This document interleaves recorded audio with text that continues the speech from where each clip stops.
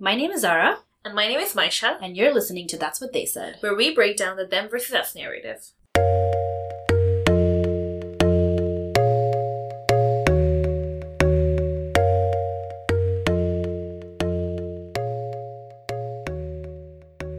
Welcome to another episode of our new series, What They Spilled. Today we have the immense pleasure of introducing our first ever guest, Aida Menaz. Based in Paris, France, which is basically the fashion capital of the world, Aida is a 26-year-old Bangladeshi creative and brand image and communications officer at a renowned luxury fashion brand, Mugler. Taking the Parisian fashion scene by storm, Aida and her team at Mugler lead strategic public relations initiatives that have turned this famous brand from the 80s into a modern pop culture phenomenon. Think Dua Lipa, Cardi B, Miley Cyrus, and Bella Hadid. Like many Bangladeshis, Aida was on the path to becoming a doctor, but she ended up with a double master's in international fashion and luxury brand management from Paris. At home in Bangladesh, Aida is a well-known fashion creative and consultant. She's also a pioneer in the modest fashion network with publications like Vogue and Harper's Bazaar featuring her. Today, we're going to be talking to Aida about her unconventional path to fashion, her experience being a visible Muslim woman of color in the fashion industry in Paris, and about modest fashion in general. Hi everyone, welcome back to another episode of That's What They Said. We have with us here Aida Menaz, our first guest of season 3. Well, our first guest in general. We've never had a guest on our show before. So Aida, thank you so much for being here. Thank you for having me. I'm so excited to be your first guest.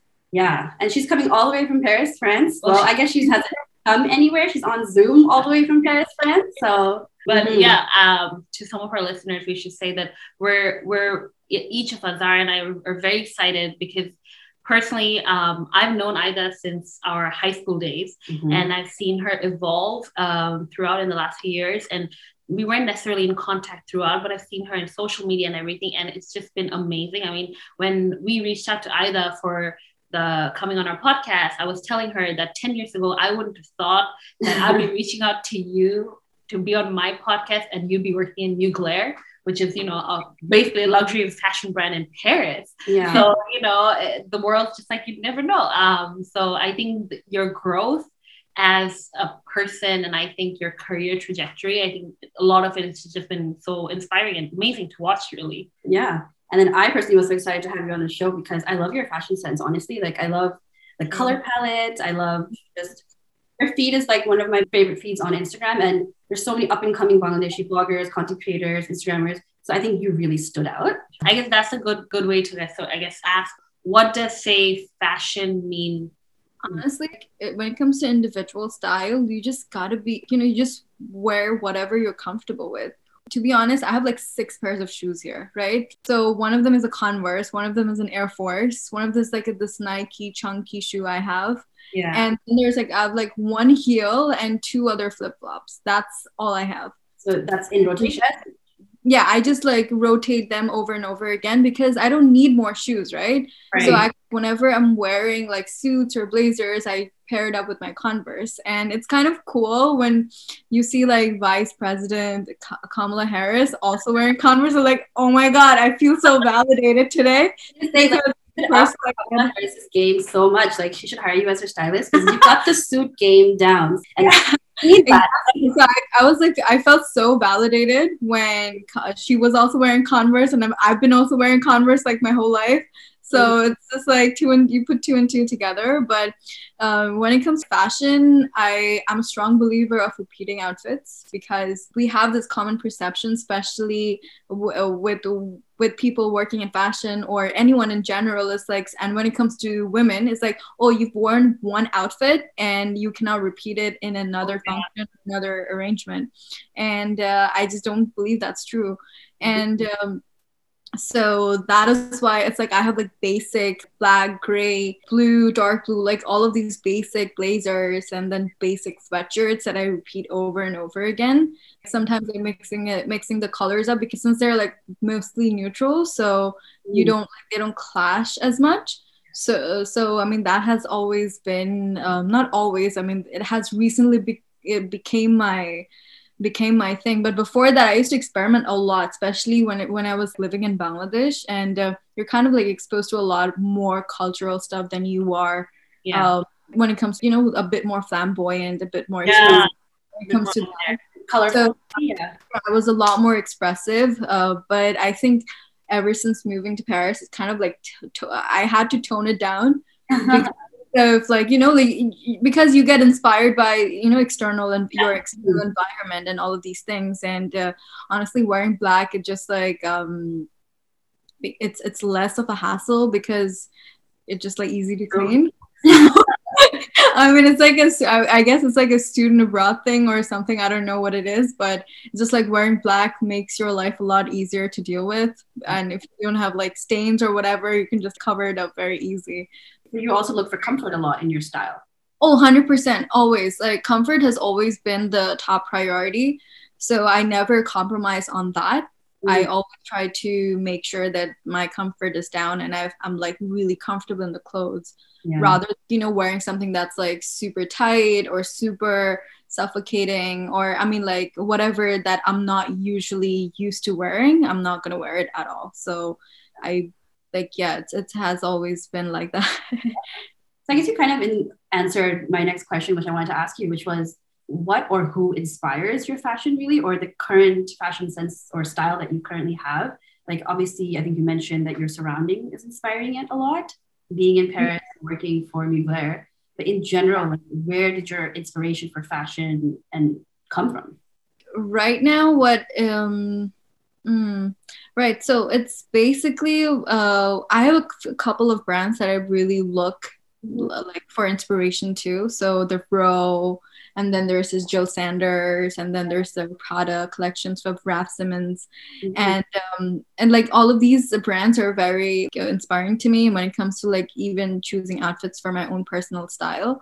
And I don't necessarily look for oh, I'm going to follow this person because I like her style. Like, I like his or her style a lot. It's more to the fact that what is a bit like whatever that's oversized, I automatically get drawn to that a bit more compared to anything else.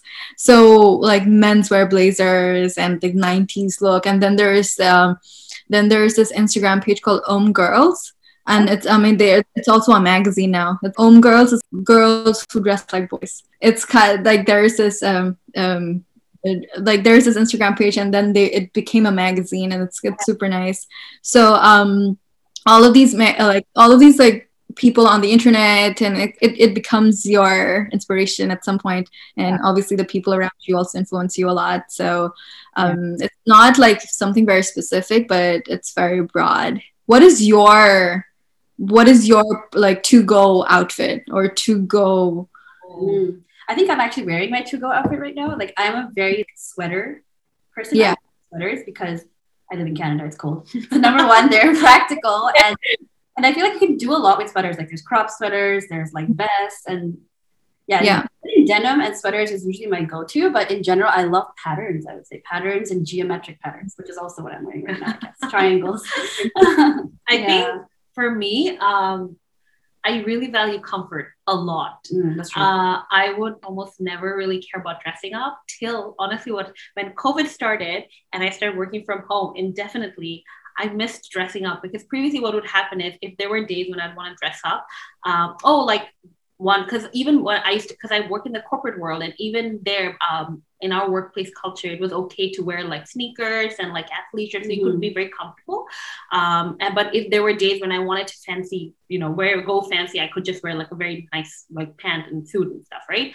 Or even the rare like girls' night we'd have here, I dress up. But then COVID happened, and I was like, holy crap! So now I have nowhere to dress up anymore. Yeah. So now I think I try wearing more nice stuff because I think otherwise I would always go for comfort. Like, I rarely would wear heels, any sort of heels. I'm always sneakers. Me too. Yeah. Honestly, I think Brian never used to dress up when we used to hang out. And then all of a sudden during COVID, like all of us are showing up in like sweatshirts and jeans, and she's showing up in like nice, like one shoulder things. We're like, actually, we're going to like normal places. You never dress up usually. And now you dress up. I think she really like realized that I don't have to dress up anymore. I took it for granted. I'm going to dress up wherever we go. It's like right now we should make the effort of dressing up, and because I mean, like, it's very easy to show up for, you know, your Zoom calls or your work calls and just not turn on the video. Exactly. Yeah. Kind of like, but I think it's better to turn on the video so that, you know, like you can make other people see that, hey, I've dressed up for this. This is the effort that I'm giving in order to be dedicated to this call. So I think it's important that we dress up for, like, even if it's on Zoom and we're working from home, but it just gives you something to look forward to, and you can just take cute selfies after, you know. Like,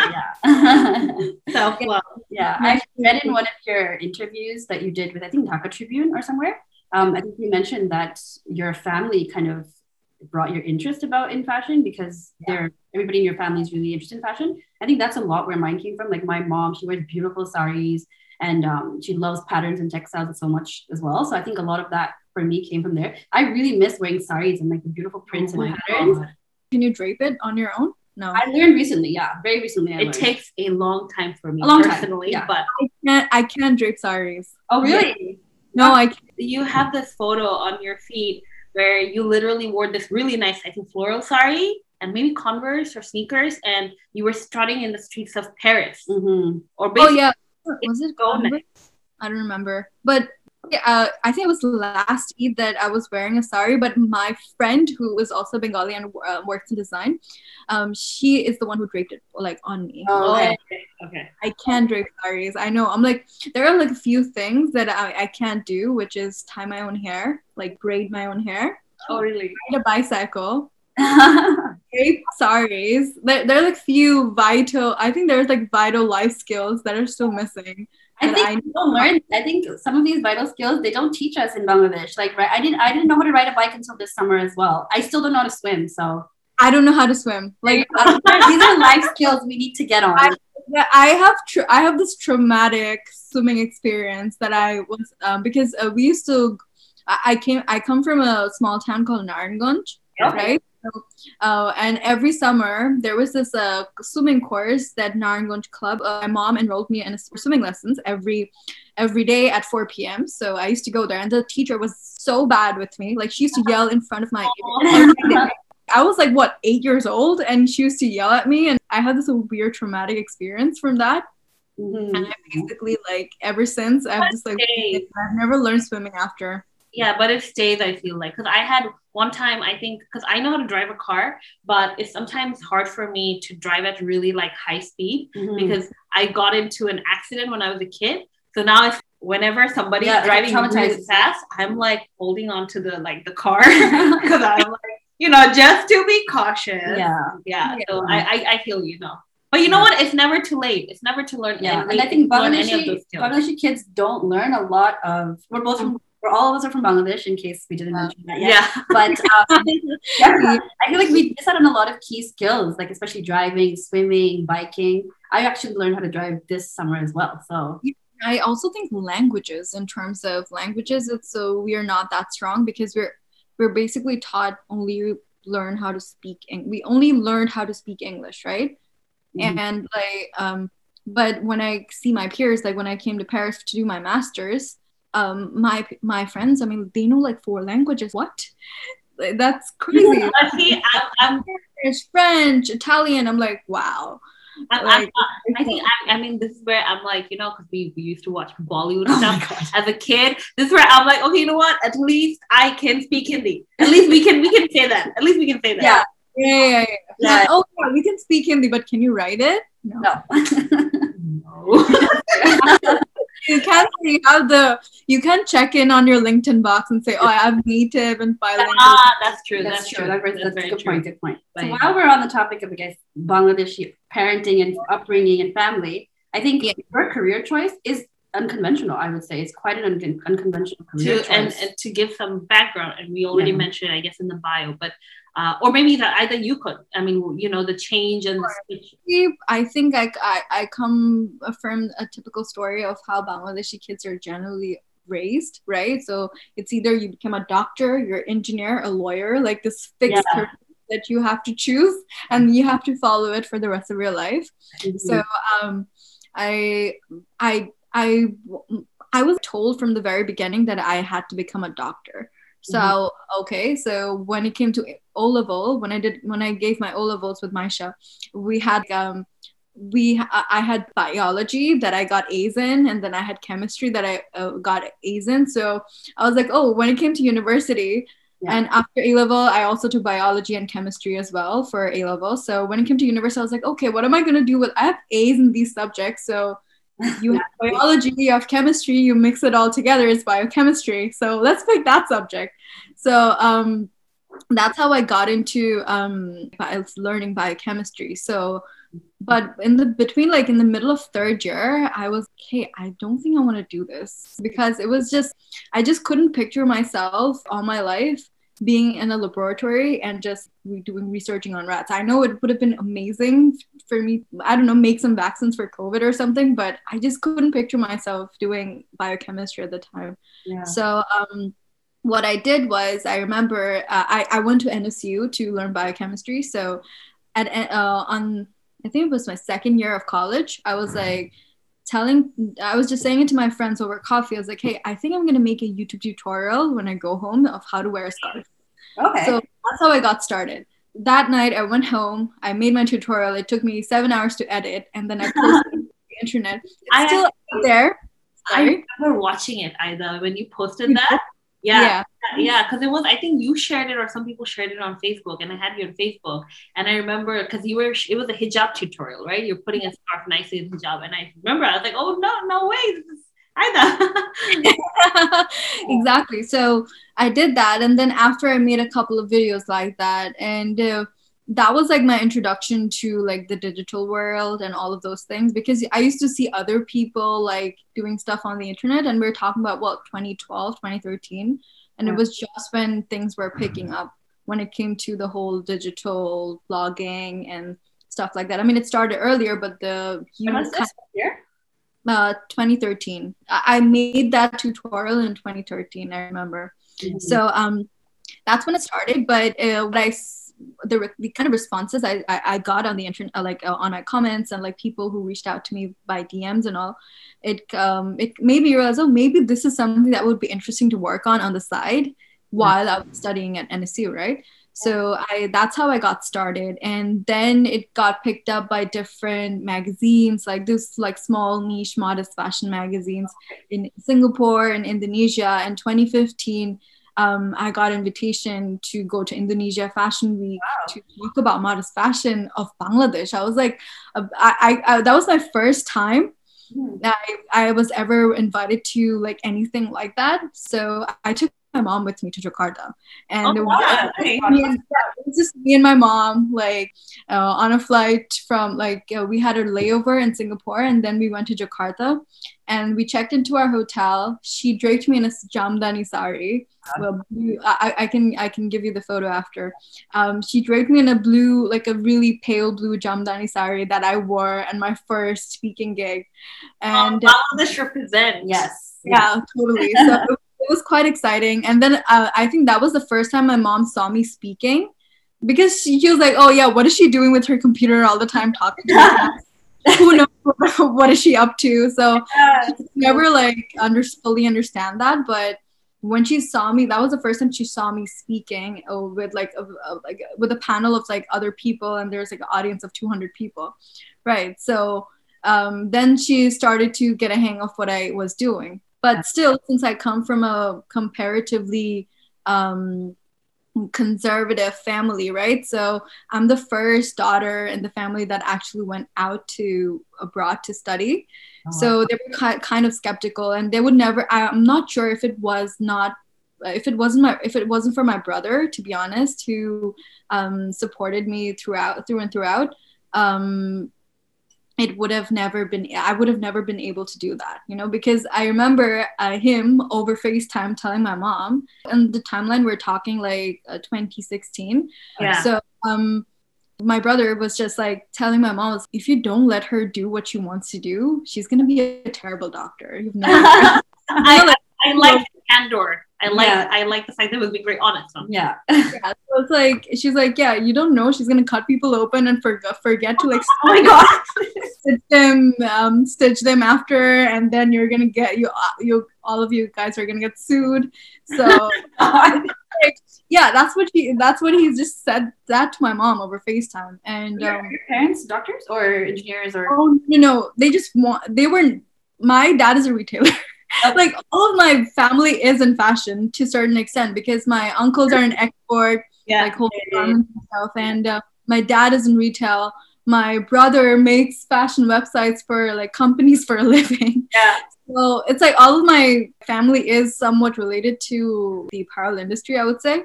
Okay. And but they wanted me to be a doctor because and I'm like, it seems like it's like our parents have something they want to fulfill. Like they couldn't become a doctor, so like my child kid has to like fulfill it. Yeah. Has to fulfill that dream that we need to have a doctor in the family.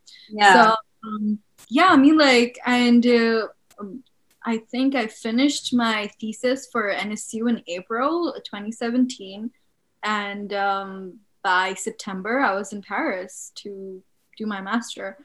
It wasn't actually as smooth as I just described it because I did apply to a couple of colleges in New York. I got into Parsons for fashion marketing, but that was the time when just Trump got elected. And my mom was losing her shit, you know? She was, you shouldn't go. Yeah. Crazy.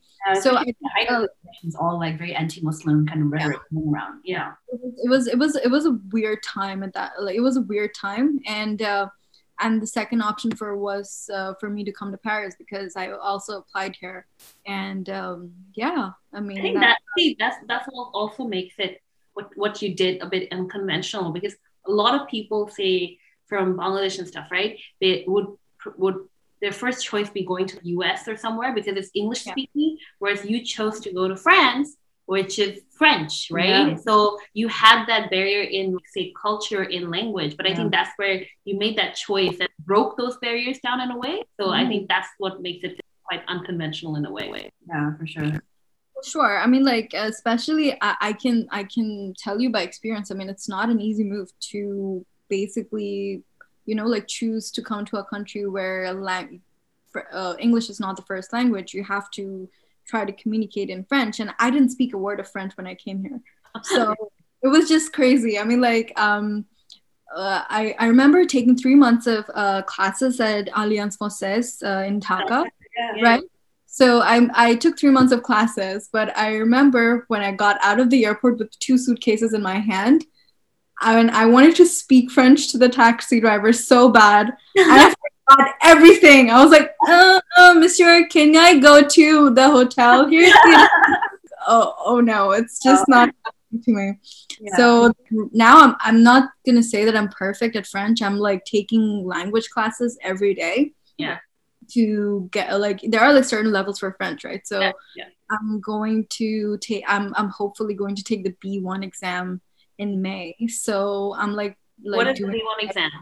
It's basically different levels, right? So you have A1, which is the beginner level. Then you have A2, which is the intermediate. B1 is like the minimum senior level you need to have in order to like do some sort of government applications, for example, if you want to like get certifications and stuff. So I want to have a B1 level, so at least I can say to the people like, hey, you know what, I do speak French. It's been 3 years. I'm not embarrassed that I can't speak like obviously as much as French as you can, but I still can get by, right? So I'm still like working on that. So it's a work in progress. So I guess because you were saying that you didn't speak French, but you slowly sort of, you're learning, right? So I guess how did you make that transition to Mugler? Or maybe you could just tell us like what's the day like for Aida at Mugler? Oh, so basically, I mean, if it's a non-COVID day, let's talk about non-COVID day. Let's like hope that we'll have some sort of days like that in the future. Typically, I go to work usually around like 9:30, 10. then it's just me in front of my computer and working on different projects. Like sometimes we have a VIP project that we are making custom outfits for the Grammys, or we're making custom for their next concert. Yeah. So it's just like a lot of follow-ups on the email and stuff. And then we have our weekly meetings with our PR team that we need to, like get all the season strategy in order, that we're going to approach these magazines, we're going to work with these influencers for the next season and stuff like that. So it's just mostly there are like long-term projects that we're working towards, and there are also like short-term like projects like working with different magazines to push for new editorials. So it's all of those. It's just like a bits and bit of everything all together. But I mean, like by the time you're done, it's you have done a bit of everything. So this is what I've done every day, because it's just like after a project is done, it's like a culmination of everything you've done for the past 2-3 months, right? Like you have to do follow-up appointments, you have to do follow-ups with so many people, and then set deadlines and strategies for the upcoming season. So we're like, first we work with 2 collections at hand. So obviously there is the future collection that's going to be launched, and there's like a launch preparation that happens. Yeah. And then there's a collection that's already out, and we are pushing that collection out and making celebrities wear it on different events, and and also working with a lot. No, I mean, your day sounds because I mean, Zara is an engineer, I'm an economist, so your day sounds so different. Yeah. But it's, in a way, it's similar, because it seems like you focus really on like communication, coordination, and everything, which is, at least for me, like that's what I do, except my communication and coordination is for a construction site, but not as fun. Like I don't get to meet cool celebrities. I don't know if you get to meet them. Do you get to meet the celebrities or be in contact? And like usually we're mostly in touch with the styling teams, because that's what that's where the creative usually is on at the time. But when we do fittings, right now we can't do fittings because of COVID, but usually during fittings we get to meet celebrities. And obviously when they come to the shows or they come to meet our creative director, that's when we get to get a glimpse, or like even is there any anecdote you can share? I don't know, about story, not about meeting celebrity, but about, I don't know, about your work, because we don't want to make it sound like it's just all fun and games. Like obviously these shows are so professional and they're so well done, so you guys put a lot of work into this. 100%. Definitely. You've seen the Cardi WAP video, right? Yeah, exactly. So there are like 2, Megan and Cardi, they coordinated outfits. There's a purple and a neon corset. Right. Mugler, and also the whole cheetah room that Cardi was in, and her whole outfit that was from Mugler as well. So did you shoot that during COVID? Like, I don't know, like how did that I'm going to tell you the story now. Yeah. So basically we started the conversation with them in, I think she was in Paris in January, and Ben, my boss, and like there were like a few conversations that when it comes to like custom projects, you have to start conversations way in advance. Otherwise it's impossible for us to go to the atelier and say, oh, we have that thing you guys need to do now. Right? We need to like adapt to their schedule and keep everyone's deadlines in mind. So it's like thinking about everything from all sides. So the conversations I from what I believe started in like pre-pandemic, and then it got developed during pandemic, like the first lockdown in April.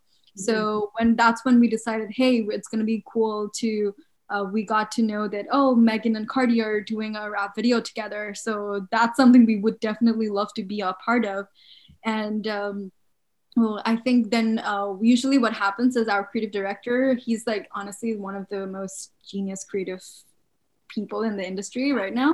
So he develops sketches according to what, you have to listen to what the styling team has a vision in mind, and then the creative director has a vision in mind.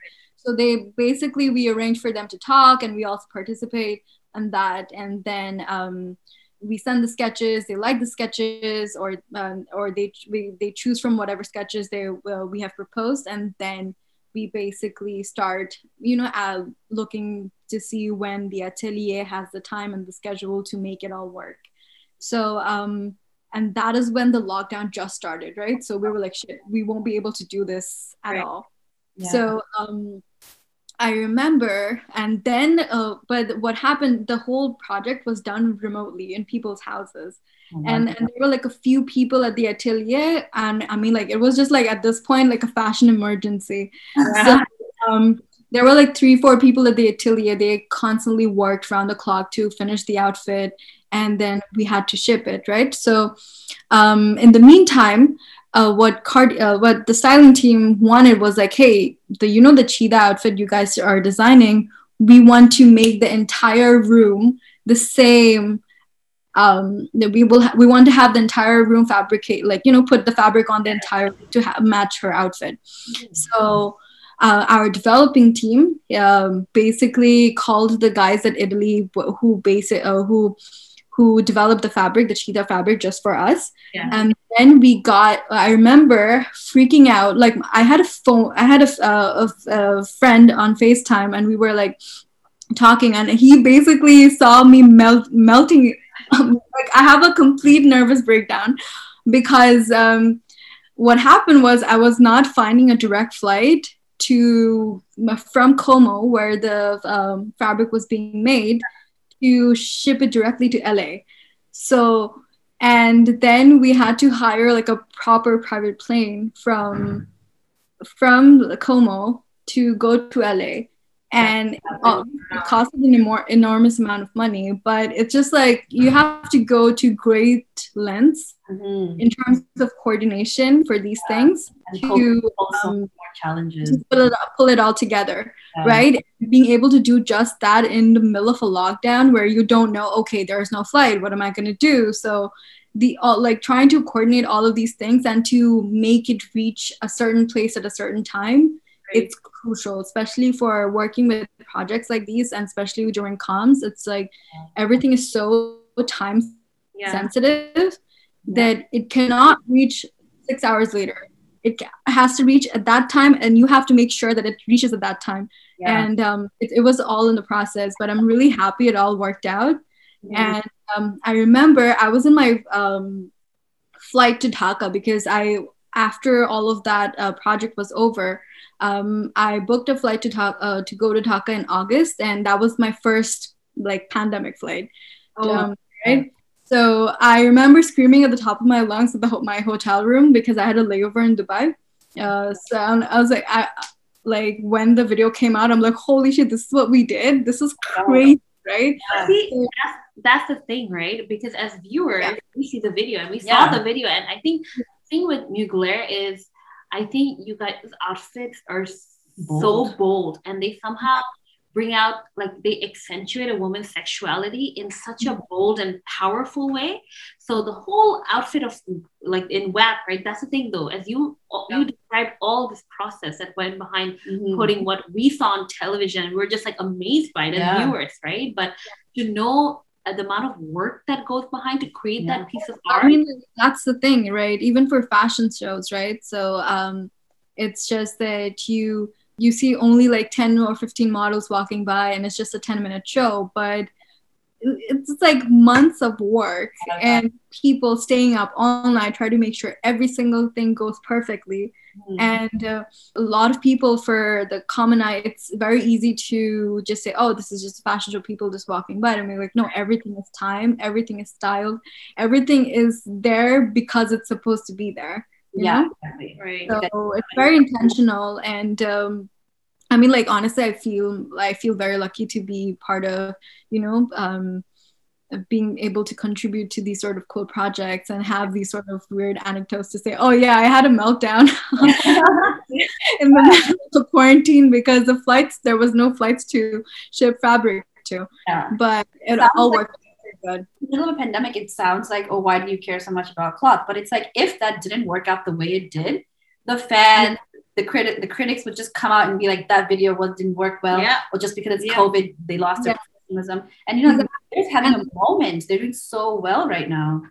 Exactly. So Yeah. I mean, yeah, our team is the best, to be honest. I mean, we work so hard and everybody's so dedicated to their craft, and it's just and not necessarily everybody is from fashion background, so that you always have this so many new things and new conversations that you can bring to the table, and it's nice to be heard. You know what I'm trying to say? When you're putting opinions or you're putting suggestions out there, and your superiors or even your colleagues are accepting that, or even like putting it into the mix to see have some sort of different perspective and different angle to their conversations. It's super cool to So because, and to your point, you mentioned that about being heard and bringing certain conversations to the table, right? I think so. I guess because either you're a visibly Muslim woman of color who works in the Paris fashion industry, right? For a brand which is one of the leading luxury brands in the world. So I think what do you think? Because diversity and inclusion and equity is something that's sort of like taking over the Western world in the last few years, right? Yeah. I mean, it wasn't the case, I think, even 5 years ago, but I think only in the last, 2-3 years, people have been conscious about it. Yeah, and it's become like now everybody's making an active effort, right? And I think, and this is where I think all three of us have common experiences, because we all work in fields where we don't have people who look like us as much there, and but your one is more so unconventional because it's the fashion industry. Nobody like. Once again, Zara and I are economists and engineers. Like I keep saying it. No, but I think that's where. So I'm very curious to know as to how because I think representation matters in any industry. Can you talk a bit about diversity and inclusion within the fashion industry and what your experience has been? Because being a Muslim woman of color, I'm pretty sure that you bring something to that table too. So if you could share some anecdotes or something, what are your thoughts on that essentially? So I would say that North America is obviously leading in terms of speaking about diversity, and Europe still needs to still playing catch up in terms of that. I mean, our casting for the shows, for example, at Mugler has been very diverse, and that has been the vision of the creative director for such a long time. Then ever since he has been here, and it's really inspiring to see what he does. And recently now also you see that brands like Versace have this they have curvier women. That's super cool to notice. So I mean, Europe is still playing catch up in terms of that. And when it comes to diversity, I mean, I've had buyers during fashion week. We also have commercial showrooms, right? And also press days where different journalists come to see the collection. Obviously you show it on the runway, and then you have it on racks in a showroom, right, where you come to see the clothes in person, up close. So either they would say are you from the UAE or you're Emirati? I'm like, no. Let's say, where are you from? I said, oh, I'm from Bangladesh. Is it a part of India? No, it's not a part of India, but it's it's right next to it, so you're not that far away. So that it's very shocking for a lot of people to see that the person they have spoken to for so long on the phone, this is what she looks like in person. Because we do exchange a lot of emails with editors of different magazines and stuff, and when they see us in person, it's still a new feeling. So that's pretty cool to see their reaction sometimes, to see, oh, this is this girl from Bangladesh, and of color, wearing a hijab, working in fashion, and is at this XYZ company, right? So that's a very cool, interesting, whenever you see that and you're like, oh, okay, that's still very new. In terms of Bangladesh to be in fashion, in the line of fashion, right? You usually think of Bangladesh. I don't Bangladesh is not very well known, right? Honestly, usually Bangladesh is always known to be the exporter, right? And manufacturing, exporting, it's not very sexy, right? So yeah. Exporting. It's essential, it's crucial for any sort of apparel, right? And Bangladesh is the leading manufacturer for that, but it's not very something that's flashes, or it's very show-offy. So, see, usually don't like that. But see, that's the thing though, because I think the fact that, because when I think of representation, I think that just by the act of you doing what you are, because one can argue, because diversity inclusion is something so broad, right? And a lot of things need to be done by a lot of the Western world, North America, Europe, and all. But what do you call it? I think, but sometimes I think that as an individual, it's a big weight to take, right? Oh, I'm a person of color. Should I be doing more to speak out or what? But sometimes I think just the act, like just the fact that you're working in Mugler and the fact that they see, oh, this is the person I've been communicating, because it's not actively being registered, but subconsciously it's registering in people's mind that, oh, this is okay. Because I think personally, for example, when I started out in consulting right after school. And I remember that I'd be in a room full of my bosses, my partners, and senior managers and clients, right? And I realized that if I'm in the room, it took me a year or two to realize, but I was like, if I'm not here, there's nobody else who's like me here. Yeah. Right. And just I'm sitting here, that itself, because visually your brain's registering this person's here. Yeah. I think as an individual, the fact, I think, and this is where I think you breaking into fashion has a lot of impact in a way that even you might not realize, or it might not seem as say big now, but I think down the line, it won't be surprising to see another woman of color or another immigrant or another Muslim to see her in fashion, right? Or even for Bangladeshi girls who follow you on Instagram, they could think of it as a potential career path. Definitely. I mean, I'm honestly very humbled by all the people who reach out to me on DM and say that I've inspired them to, follow their path and, do things on their own. So I'm really touched by that. Every single messages I get, it's super inspiring.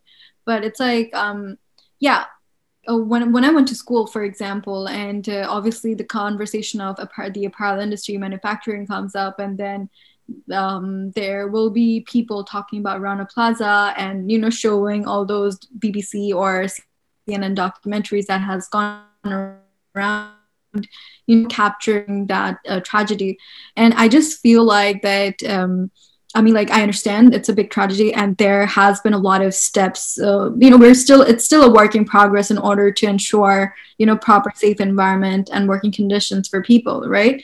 So but it's kind of it feels very lonely to be the only person talking about it and say, hey guys, you know what, this is not Bangladesh is, and I've been there, I've worked there, I've lived there my whole life, and it's just that there are good things and there are bad things, and there are two different sides, and each country, each sector, each industry has their goods and bads. So it's just really sad that we put the focus or spotlight on the bad things and talk about it so much that the good things get subsided. So yes, exactly.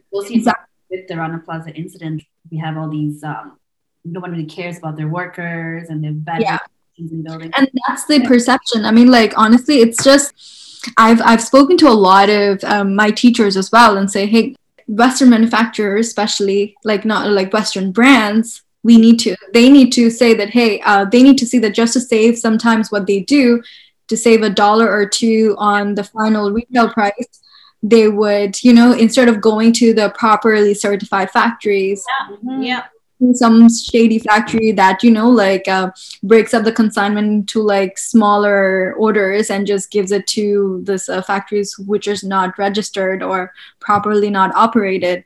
So it's in turn, exactly, I mean, in turn, that's what they do is they're perpetuating this this habit of sweatshops. And I feel really sad. I mean, hey, you're just associating a country with sweatshops, and that's not what you're supposed to do. It's 150 million people living in that country, 150, I guess, living in that country, and not everybody works in sweatshops. Yeah, exactly. To learn to the outer image and perception. So honestly, sometimes, and it's the same thing with race and inequality. What we do is I mean, it's just honestly, it's just my personal opinion. Sometimes I feel like people to a certain extent get very sensitive I mean, like, I can get very sensitive when it comes to topic of religion, topic of my country, or this color of my skin. Yeah. But I can also take the route of being a little bit open-minded and invite questions that I think I'm able to answer, so that people get to know more about me, or they don't get, closed off. Yeah. So if there are questions, like, don't be afraid to ask me. If I don't know the answer, I'll tell you that, hey, I don't know the answer. Let me Google it for you, or let me do something or ask somebody who knows more about this. Yeah. So, but I think and that's where, because I think it works, like, it's got to be an effort from both ways. Right? Or say, for you're saying that, you're open to receiving questions, but at the same time, the person who's asking the questions has to put some effort into devising their question, right? They can't just come and ask you something as basic as something that they probably could Google, right? But I do appreciate that you're taking one for the team, and you are open to educating other people about our country and about even, say, Islam and whatnot, because honestly, like, when you don't have the knowledge is when you start creating the misconceptions about certain people, the bias. And that's when you have the fear. And that fear is what eventually turns into hatred, violence, and all that stuff, right? So, like, honestly, kudos to you for really representing our people, Bangladeshi people, Muslim women, in an industry where maybe they don't think that people like you can make it big, And I think you're breaking stereotypes in a way, right? Yeah, like, I really want to. Oh, sorry, go ahead. No, because I was gonna sort of now ask, because you mentioned, because you talked about, when we are now talking a bit about religion, right? Yeah. So, because I was gonna say that you are a visibly Muslim woman in Paris, and I think we're all familiar that, in France there's a lot of ups and downs, just like in North America, that you hear with Muslims. Actually, I'll scratch that. Muslims across the world in the news, we're not maybe represented in the best way. Yeah. And that's just a fact that we have to live with, right? But I think in France, especially like last year, there was this hashtag trending, boycott France, right? Yeah. Because I think here's our understanding, and correct me if I'm wrong, because France is a secular nation, and they have that church, well, I guess religion and state boundaries, right? Yeah. But I think because certain incidents took place due to radical Islamic extremists who basically took lives, and we condone it, and it's not acceptable, even as Muslims. We condemn it. I said condone. God no, we condemn it, and even as Muslims, right, we know that it's wrong. So, but I think then boycott France started trending, because I think Macron was like, we need to find a way to sort of like curb or help certain communities, right? Or French. Yeah. So I think, not just during that time, but overall, you've been living in Paris for the last few years. I think, how would you say your experience has been? Because I think you mentioned a very good point, Aida, that you're open to receiving questions, right? So it's better to clarify as opposed to let someone create. No, obviously something that, as like how you said, I completely agree with you, that basic questions that you can simply Google and find out, you're not supposed to ask me these. Yeah. But if there are questions that you think, like you would like to ask me, I'm open to those questions. But honestly, I've not faced any sort of hatred, or hatred or crime in terms of that personally. But and I honestly have super supporting people around me, and my coworkers. They're super nice, and it's just, I've never faced anything like that on a first-hand basis. So yeah, having some sort of a strong opinion on it is not really my place, especially if in a country where I've been only here for the past 4 years, right? So but I've had friends that have faced subtle racism, hatred in the past when they were like going to schools or going to colleges, or even now on certain levels. So, but it's just, I feel, to be honest, as a person, it's just like you just got to pick your battles, right? Because it's just that. Yeah, I mean, there are good things and bad things about a nation, but for me, like, it's just not my place to say, oh, what they're doing is wrong, because you also have to understand the point of view from the other side and at least try to empathize. Obviously, taking lives or like any sort of violence in general is like condemned by all religion, right? So it's just like we're not supposed to do that in the first place. Yeah. So like people do get the chance to like, taking it to like different extremes, which is not at all cool. So I don't think like taking an issue or making it my issue, or me like, being too aggressive about it, it's not going to solve any problem, because you can't solve aggression with aggression. You kind of have to like really, and especially when it comes to like topics like these, which are extremely sensitive, you have to handle them tactfully. And I'm not saying that the leaders of a country that we particularly live in, or in France, I'm sure in some like the leaders in Canada or wherever in the world, they're not like 100% accurate, or their decisions are not always crystal clear, perfect, right? So there are good things and bad things on both sides, and we just gotta, evaluate and see if we can, bring people together. I mean, like when the boycott France hashtag started trending, right?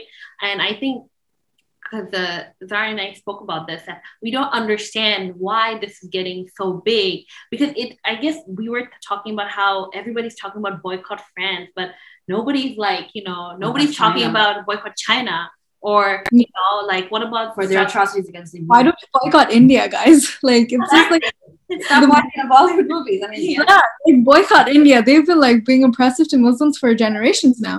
Yeah. Or like think about the struggles of the Palestinians, right? So I'm like, it's like if you take a principle of like boycotting France, that principle you should boycott. And I think by you not boycotting France, or like continue to work in France, you are showing the French people that someone who looks like you, someone who wears a headscarf like you, can contribute positively to France, can help France, so that you are not a threat to France. You believing in it. I just don't understand why, like for example, I mean, like I understand where you're coming from, like, me being France and, working, it's cool. But when this whole boycott France issue happened, I got DMs from Bangladeshis who were like telling me, oh, you should boycott France. And I was like, I didn't respond to any of them, because I mean, like, who the fuck cares?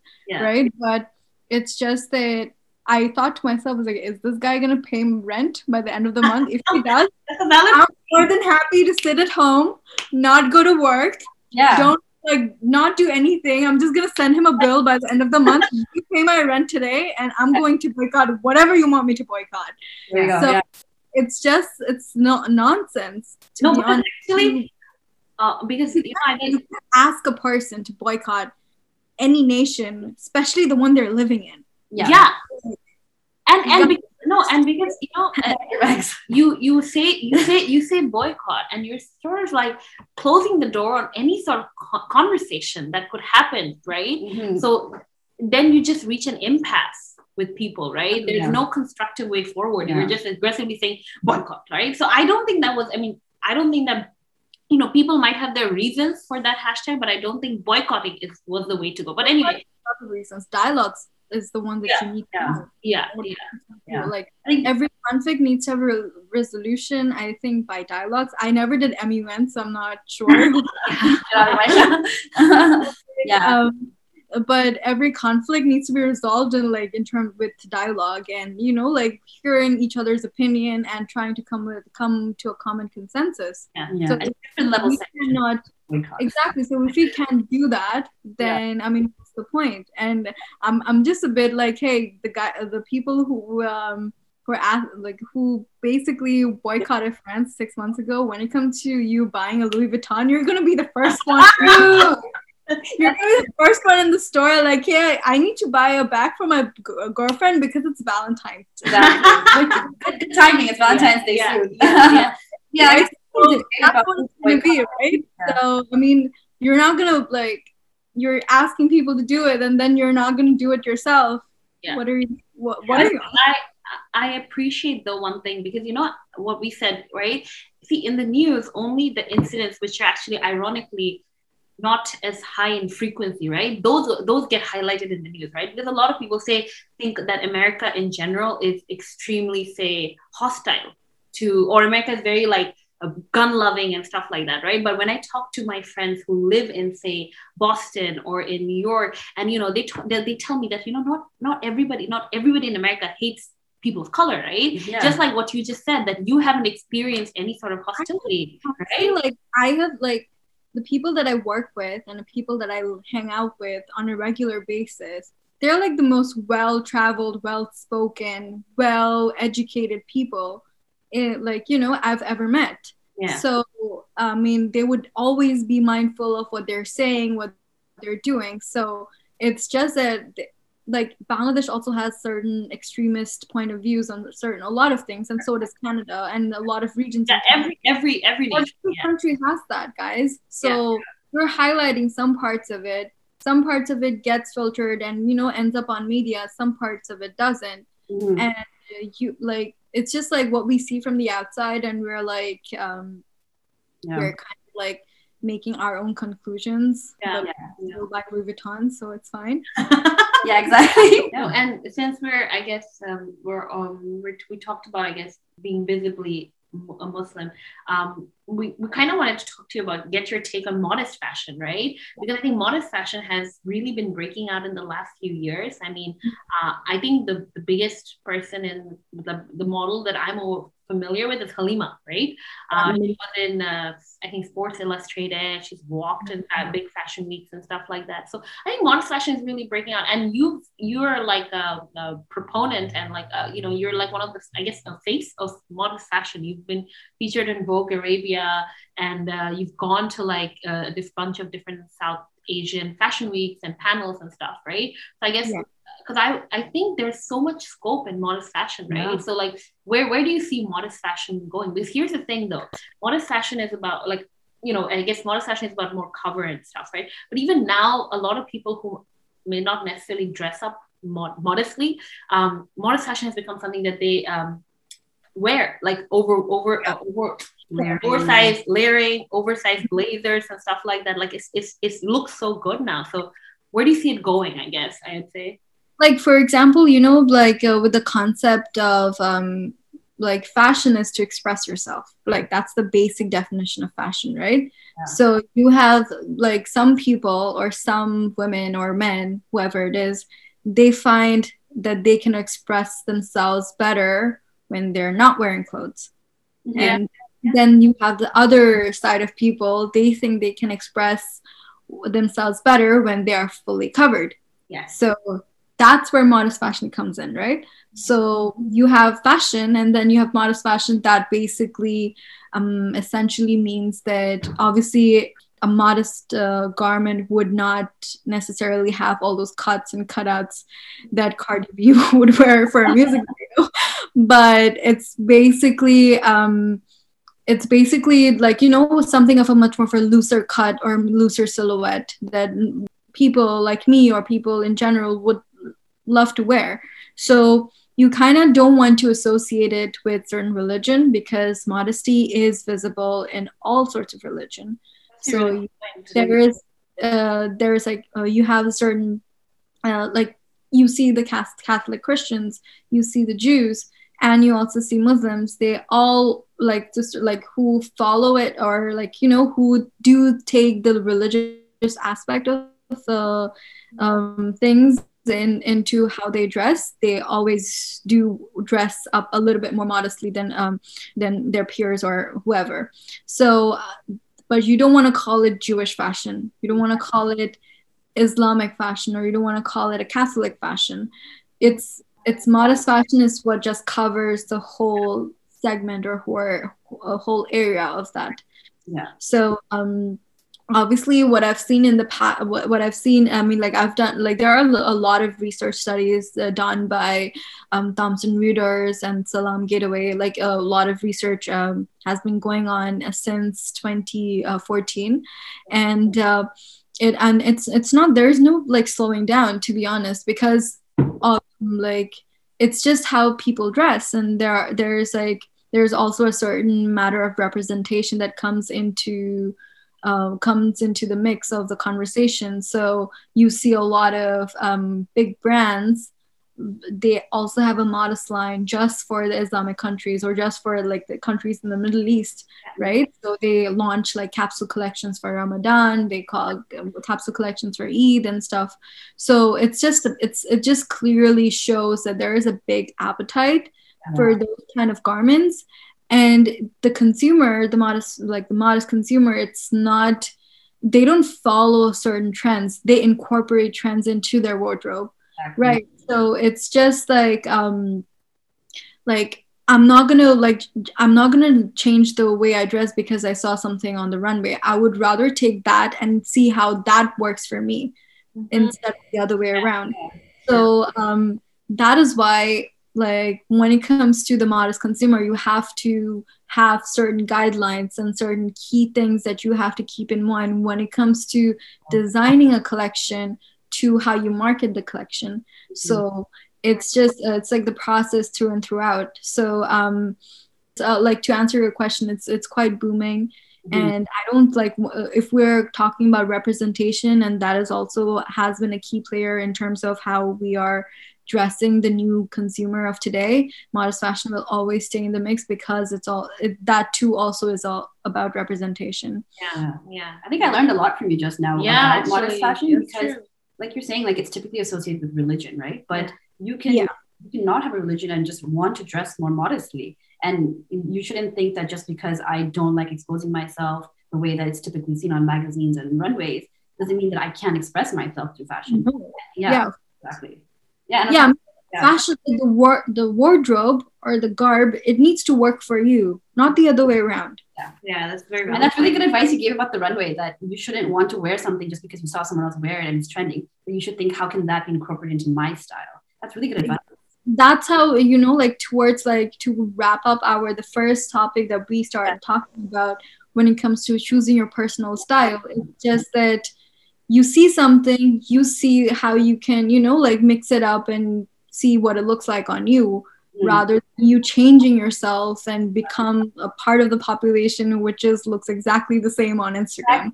That was, honestly, you're giving me really good advice right now, because I'm in that phase right now where I grew up loving fashion a lot. But when I entered this engineering work field, I'm a site engineer, right? So a lot of the times I'm wearing steel toe boots, like loose slack. So I feel like along the way, I've kind of lost my sense of style. And now I'm a lot about like comfort, functionality, blah, blah, blah. So I'm always like, how do I incorporate the trend into my original style, into my developing style? So I think I'm going to take that advice from you and run with it. But no, because I think so. This is because we literally came full circle in our conversation. We kind of came back to talking about fashion at the end of the day. So no, I think this is a good note to sort of end. So we wanted to say a big thank you to Aida. Thank you so much for, I know it's 1 p.m. in Vancouver, so it's 10 p.m. in Paris. And you haven't had dinner. You haven't had dinner. I think I'm gonna make what do I make? I think I'm gonna make like broccoli with carrots. Ooh, so healthy. Well, I have a health coach now. Whoa. Like I didn't have one. I got one last year in October, because I thought, like, hey, I'm gonna age very soon. Might as well start taking care of my body now before when I end up like being my mom's age, and then I won't be able to walk or something like that, right? So I don't want to be that yet. So start taking care of my body now. So I mean, like, I like, obviously sometimes it's just like lose it and just eat rice and beef curry, but I do try to have a healthy diet, but I mean, sometimes it just doesn't work. Especially if you live in Paris and you have like so many good I was about to say and croissants like staring at your face every single time. Okay, I actually want to know, like, I've never been to Paris, but is it actually, how delicious is Paris croissants? Like, how good is it? It's incomparable. Like, this, like, if you taste croissants here and then you taste anywhere else in the world, you basically be like, what is this? Okay. I think it's dinner time, because clearly we've moved on to food. Lunchtime for us. So thank you so much, Aida. We really appreciate you coming on and talking to us for over an hour. Thank you so much. Thanks for taking the time. And if we're ever in Paris, we'll let you know. Let me know when you're here, and I've become the designated tour guide. Do you know that? For the Bangladesh. My friends who have ever done masters in the UK, they come to Paris, like the tour guide showing them places, and this is Chateau de Versailles. This is showing things to people, and I'm like, maybe I should just start a side business or something. Good. Tours, either tours. Exactly. So, but with COVID, I'm not sure it's gonna work. Yeah, post-COVID, will be your first customer. But yeah. Anyway, thank you so much, and have a good night. We are available on Apple Podcasts, Spotify, Google Podcasts, and Podbean. For updates and to connect with us, don't forget to follow us on Instagram at That's What They Said Podcast.